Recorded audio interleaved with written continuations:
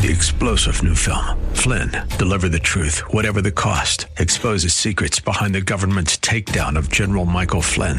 Flynn knew what the intel world had been up to. He ordered the first audit of the use of contractors. This set off alarm bells. He told the truth. He was the most dangerous person for Donald Trump to hire. They had to get rid of Flynn. Flynn, deliver the truth, whatever the cost. Available now. Watch it today. Go to salemnow.com. salemnow.com. Grace and peace to you, and welcome to Reaching for Real Life Radio with Sean Azzaro, the senior pastor of River City Community Church in San Antonio, Texas. Now, this is a church that exists to help people just like you find the real life you were created for and find it to the full. That's what Jesus promised in John 10:10. And today we continue in a new series called Family Matters. We are all impacted by our family that brought us into the world in good, sometimes not so good ways. We didn't choose our family, and yet it seems we're stuck with them. Pastor Sean's going to share some great advice on how we process our family experience impacts how we interact in our most important relationships. RealLife.org has this full message, sermon notes, and series available for free. But if you feel led to bless this listener-supported radio ministry, then please do. There's a place to give at RealLife.org. Today is part one of the message called Rethinking Family. Pastor Sean starts off in Mark chapter 6. It's time for Reaching for Real Life Radio. It's his blueprint that's going to be our guide, because that's our desire as we talk about any subject, but particularly the subject about family. What does the Word of God say? What's God's design? And last week we actually looked at that. We looked at God's design, and we learned that life is to be lived in community, so it begins in a community called family. Called family. He created us for a relationship and placed us in this relational community for us to grow and learn. And we saw all the different things that happen in family, and we saw that God has a design, and just because our culture maybe has rejected his design and walked away, that doesn't negate the Creator's intention and his design and his commitment to that. And it doesn't negate the blessing that comes when we follow his blueprint. We also saw that there are a lot of families that aren't walking in that design. Maybe there's people even here who you're in a place where you go, yeah, I intended one thing for my family, but it didn't go the way I intended. And I'm a single mom, a single dad, and I didn't expect to be in this place. And so what is there for me? And we saw that no matter what state you find your family in right now, if you will surrender it to the Lord's leadership, if you will surrender it to his word, he will begin to bless. He will do more than you imagine possible. He will give beauty for ashes, and he can do something amazing in your family. No exceptions, if we will surrender to his purpose and his calling. And so that was a great word of encouragement and hope for us. And this week, as I told you, we want to talk about our family of origin. Our family of origin. We all come from a family of origin. Sometimes we have great memories, and that was a great thing, and sometimes not so much. So we did a little survey. We asked some people, okay, around here. We said, if you could be part of one of these other families, if you could choose a different family of origin, which one of these would you choose? And now, I'm going to have to do some translating for people who are under 30 on some of these, okay? You can tell the age of the person who did this survey, all right? Here's the families. The Cunninghams, the Incredibles, and the Waltons. The Cunninghams, the Incredibles, and the Waltons. Okay, I got to do a little survey here. How many of you know who the Cunninghams are? Yes! Look at all the old people. Okay? Some of you guys need to go, some of you young people need to go to TV Land and look up Happy Days. Happy Days, okay? Arthur Fonzarelli, Richie Cunningham, the Cunningham family. Hey, that's exactly. Oh, look at all the. I'm not going to say anymore. Okay?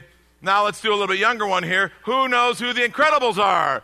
Yes, and all the kids are there. Yes, the Incredibles.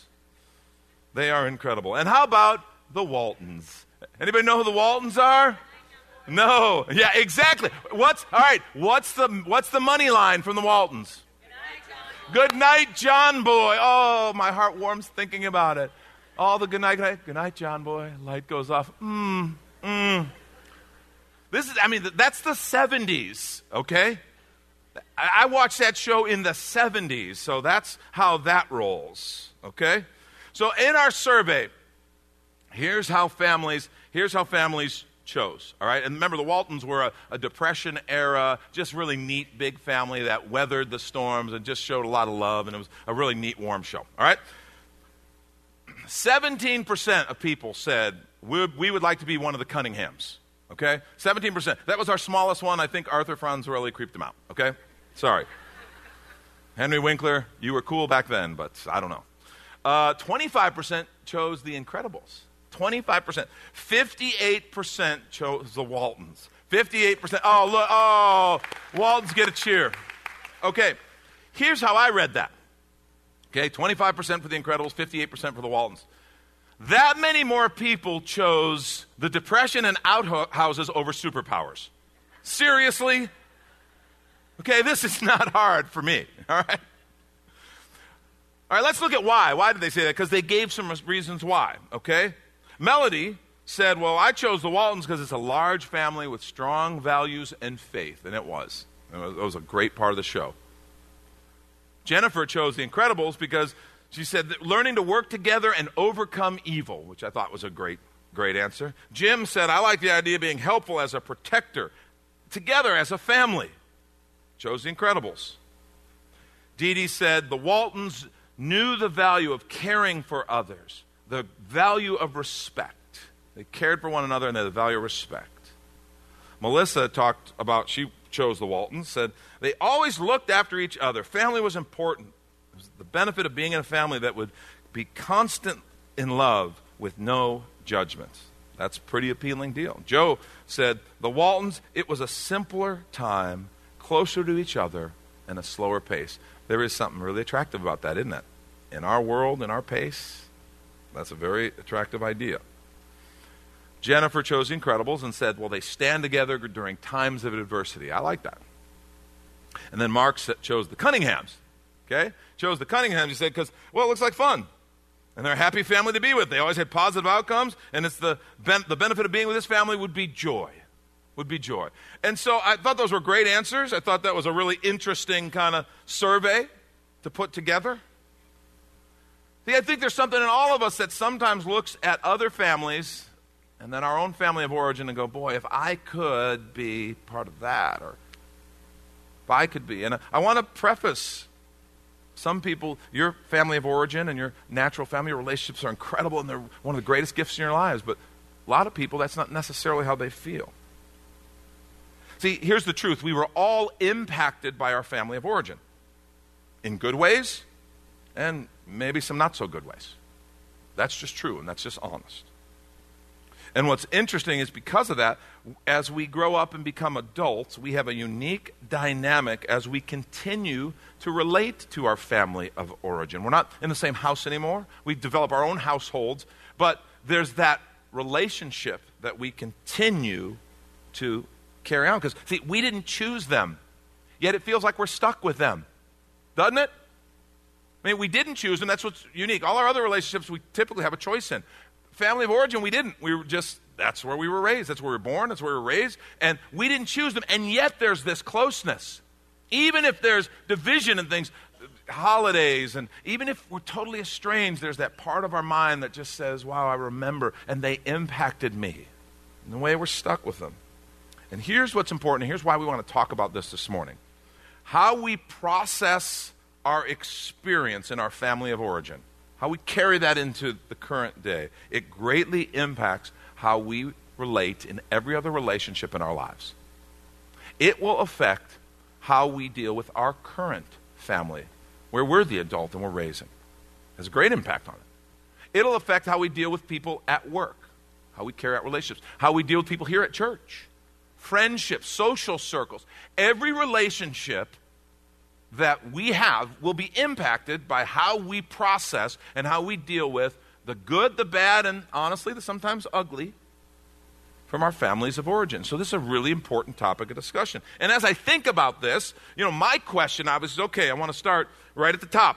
Did Jesus ever speak to this? Did he ever talk to this? Did he ever have to deal with family of origin type of stuff with anybody? And actually, as I look, the answer is yes. With his own family.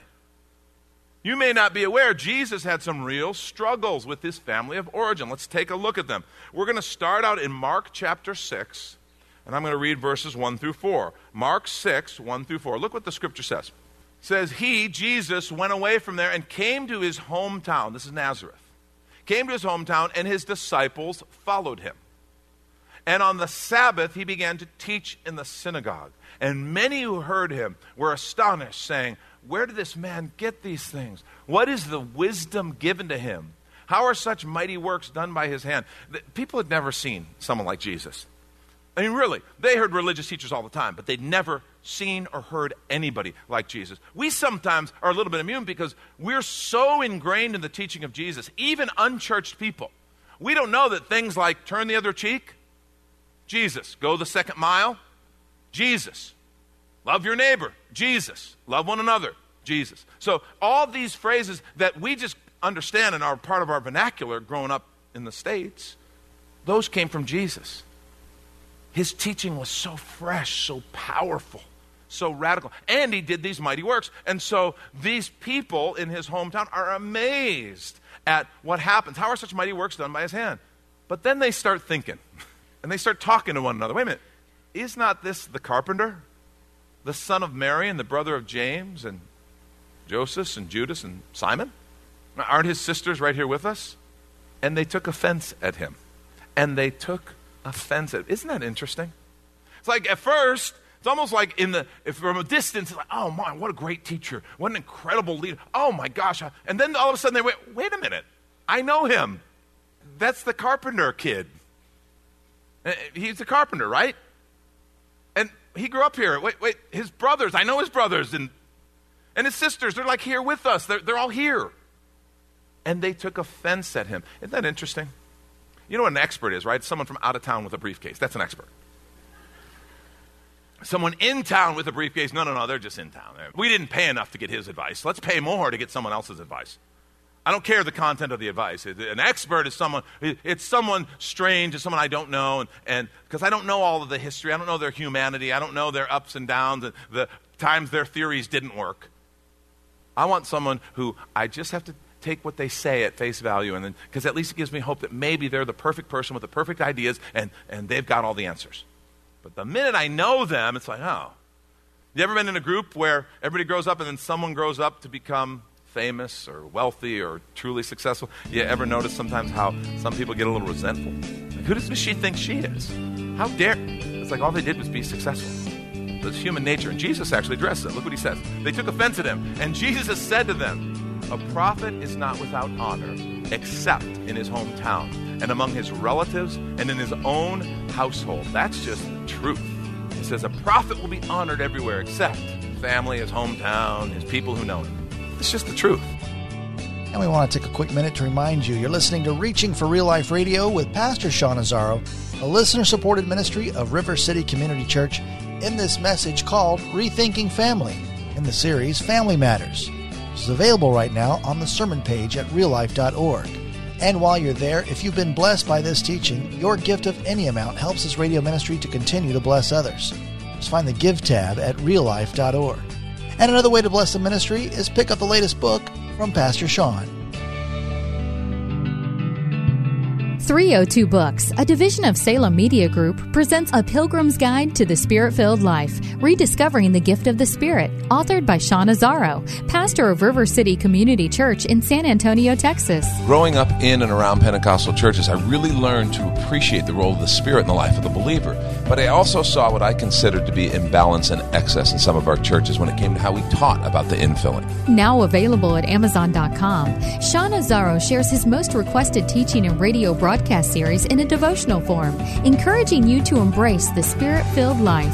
I wrote in a devotional style to encourage readers to examine the Scripture with fresh eyes and make room for the Lord to speak about the role of the Spirit in our lives. The goal of the whole book is to simply make you hungry for more of the Spirit. Order your copy of A Pilgrim's Guide to the Spirit-Filled Life by Sean Azzaro today at Amazon or reachingforreallife.org. And now back to the message, Rethinking Family. This is Reaching for Real Life Radio. Now, Luke actually tells us a little more of the story. Mark goes on to another account of what happens. But Luke brings in a few more details of what happened. Here's what Luke says. This is Luke 4, 29 through 30. This is after they took offense at him, after Jesus said what he said. He also said some other things, which if you go back and read the text, he made some observations about this prophet's not without honor except in his hometown, that got them really angry. It says, and they rose up and they drove him out of the town, brought him to the brow of the hill on which their town was built so that they could throw him down the cliff. I mean, this is full-on villagers with pitchforks and lanterns. So they could throw him out, but passing through their midst, he went away. That's one of the coolest little passages in Scripture because they don't tell us how that happened. They literally, so they get far enough, they physically grabbed him, dragging him to the edge of this cliff. Something we're not told. But all of a sudden, can they just not see him? Did he get lost in the confusion in their mind? But we're told he just passed through their midst. The implication is God did something supernatural and miraculous. And he leaves. So we have that account, but there's something missing from the account, and maybe you caught it. Maybe you are surprised by it. See, there's no mention of his family sticking up for him. His brothers and sisters were there. They're right here, they said. There's no mention of his brothers and sisters going, well, I know he's a little, he's one of us and he's a little out there, but come on, it's our brother. Stop. Don't do this. There's no mention of them saying a word. Their silence speaks volumes. How did they really feel about him? Well, Mark gives us a picture a few chapters earlier from what we just read. In Mark 3, 20, 21, we find out how they thought about him. Mark 3, 20, 21 says, then he went home, and the crowd gathered again so that they could not even eat. This is a group of people gathered around and so pressed in. Some people believe this was in Capernaum, where Jesus was staying. They went home, and the crowd gathered again so that they could not even eat. And people are ministering. They're interested in what Jesus says, his healing, his teaching. And when his family heard it, they went out to seize him. For they were saying, he's out of his mind. That's what his family thought of him. They were saying, he's out of his mind. So you see how Jesus' family looked at him and saw him. What were the family conversations like around the table when he wasn't there? Stop and think about it. Did you hear what he's saying? Did you hear what he is saying? Oh my gosh, he's lost it. Thank God Dad's not here to hear it. He would roll over in his grave. Are you kidding me? He's crazier than Uncle Simeon. And Uncle Simeon's nuts. It's like he thinks he's God or something. They thought he was out of their mind because they'd never seen anything like it. They didn't know how to process this. In fact, John, chapter 7, verse 3 through 5, gives us a picture of his, kind of how they really viewed him. He stays back, doesn't go up to Jerusalem, but his brother said to him, leave here, go to Judea, that your disciples also may see the work you are doing. And they said this, for no one works in secret if he seeks to be known openly. Oh, they're trying to be helpful, are they? If you do these things, show yourself to the world. Look what it says. They weren't trying to be helpful. John tells us, for not even his brothers believed in him. Not even his brothers believed in him. See, Jesus, while he's fully God, was also fully man. He was a person. He got tired. He got lonely. He had a mission to share and spread the kingdom of God, to raise up disciples, and he knew ultimately that mission would lead to the cross where he would give his life. And Jesus had times where he needed just someone to be with him, to encourage him. He would have loved his family to understand, to support him, and encourage him. But the fact is, they didn't. They didn't. And I think a lot of us maybe understand and feel that. Like I said, again, if your family experience was just incredible and you guys all love the Lord and you connect with each other and support and encourage each other, there's no perfect family. We understand that. But give thanks for that. Give thanks for that dynamic. But for a lot of us, it felt differently. And I just want to say, Jesus knows and he understands. And the real question for us now is, okay, what did Jesus do about it? How did he handle it? Did he stand up at a family meal and tell them all off? Because I want the text of that talk. No. Here's how he handled it. A little bit later in Mark chapter 3, after they tried to grab him because he was out of his mind. The crowd was sitting around him and they said to him, your mother and your brothers are outside seeking you. And he answered them, who are my mother and my brothers? And looking about at those who sat around him, he said, here are my mother and my brothers. For whoever does the will of God, he is my brother, my sister, and my mother. Whoever does the will of God, he is my brother, my sister, and my mother. Let me pray for us. Lord, thank you for your example. I thank you that the Scripture says you have experienced and suffered and walked through things just like we have. And you did it without sin. And I thank you that we have your example of how you handled these issues with your family of origin. I pray that you would speak to us and help us to hear. And I pray that you would encourage us to follow in your footsteps. In Jesus' name, amen. Who is my family? Whoever does the will of God. And I want to suggest to you, Jesus isn't just stating a very important principle. He's giving you a key as to how he handled this and how you can handle your family of origin. And remember, the whole point is to come to a place of health so that every relationship, including the relationships with our family of origin, are better because of what we let God do in our hearts. So here's the key. Here's what Jesus did for himself and what I think he would say to us. One of God's greatest gifts to every one of us is our second family. One of God's greatest gifts to every one of us is our second family. Write that down if you're taking notes. That's a very important concept, and it's what Jesus himself did and understood as he walked through this family process. See, Jesus knew he had another family. Didn't mean that his family wasn't his family. It just meant they weren't all. And just because they couldn't encourage him, just because they didn't believe yet, just because they didn't understand, there were those who did. And he said, you want to know who my mother, brothers, sisters are? The believers, those who do the will of Father and who walk in the community together. He understood that he had another family. And what I want to say to you this morning, if you have those struggles with family of origin, maybe in adult relationships, brothers, sisters, parents, adult children, cousins, aunts, uncles, whatever. You have those struggles, but yet you're still connected with those people. We're getting ready to enter into the holiday season where we will probably get together with some folks who we feel like don't get us, who we carry around some hurts, some doubts, some questions in our relationships. As we prepare for that, I want you to understand something. You have another family, just like Jesus did. See, I want to say to you, when it comes to your family of origin, if your experience was not good, God's not done. You have a second family. And you need to dial down into that. If your needs, relational needs, emotional needs were unmet, I want to say to you this morning, God's not done. You have a second family. If your entire paradigm of family, if that word even, for you is shaped by hurts and offenses of the past, it's time to get a new paradigm because you have a second family. You have a second family, and that's how Jesus dealt with this. And I want to challenge us, that's how we should do this. Now, there's some things that we need to do that will lead to us walking in, actually experiencing the reality of this second family that God gave. Let's start with this. 1, let God be your father. That's where it starts. Let God be your father. Jesus understood. Remember, even when he was 12 years old, remember, the family had all gone to celebrate Passover, and then they went back, and he stayed, and so they lost him, and on the way back, his mom and Joseph come, and they're panicked looking for him. They find him in the temple. And the language of the Scripture is really cool and really clear. Remember, Mary says, son, why'd you do this to us? Your father and I have been looking for you. Remember what Jesus says? Didn't you know I would be here about my father's business? No disrespect to Joseph,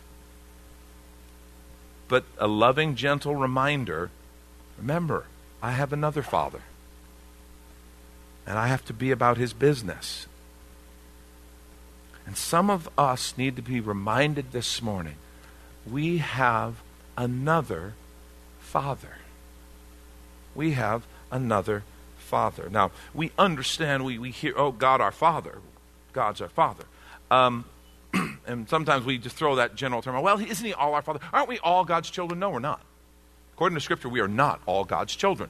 We're all his creation. He loves every single person on the planet, but they're not all his children. Because Scripture tells us, John chapter 1, as many as received him, to them he gave the right to become the children of God, even to those who called on his name. The children are those who understand their need, their sin, and cry out to him and receive the gift, the free gift that Jesus has offered. His death on the cross, salvation. Those are the children. And I think we understand and we receive him as Savior and Lord. We understand the plan of salvation. We understand the forgiveness of the cross, and we're so grateful. He's my Savior, my forgiver. He's my Lord. He's my leader. We understand that. But what about Father? We throw that word around a lot, but do we really understand what that means? See, Jesus modeled for us this idea of Father. Look at Mark chapter 14, verse 36. Jesus is in the Garden of Gethsemane. Remember what he said? And he said, Abba, Father, all things are possible for you. Remove this cup from me. Yet not what I will, but what you will. Abba, Father. That's a very distinctive phrase. It's a common phrase for a child, dad, or to daddy. That's Pastor Sean Azzaro. You've been listening to Reaching for Real Life Radio. And if you'd like to hear this full message in the series Family Matters, it's available right now on demand at reallife.org. And while you're there, we'd appreciate your feedback. You can leave us a note on our Contact Us page, or even better, your financial gift helps this radio ministry continue. Find that Give tab at reallife.org. But of course, you're invited to visit and join us at River City Community Church, located on Lookout Road right behind Rotama Park, next to the Real Life Amphitheater. If you'd like to call the church, the number is 210-490-5262, as Reaching for Real Life Radio is a service of River City Community Church. We hope you join us again next time as you travel the road to real life. 3-star General Michael J. Flynn, head of the Pentagon Intelligence Agency, knew all the government's dirty secrets. He was one of the most respected generals in the military. Flynn knew what the intel world had been up to. He understood its funding. He ordered the first audit of the use of contractors. This set off alarm bells.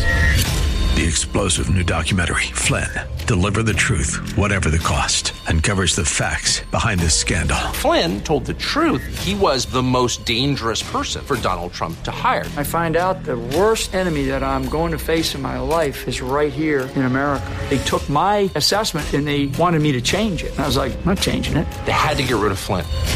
With in-depth interviews, archival footage, and never-before-seen personal records of the man behind the headlines. I just felt like I was drowning. Flynn, Deliver the Truth, Whatever the Cost. Available now. Watch it today. Go to salemnow.com. salemnow.com.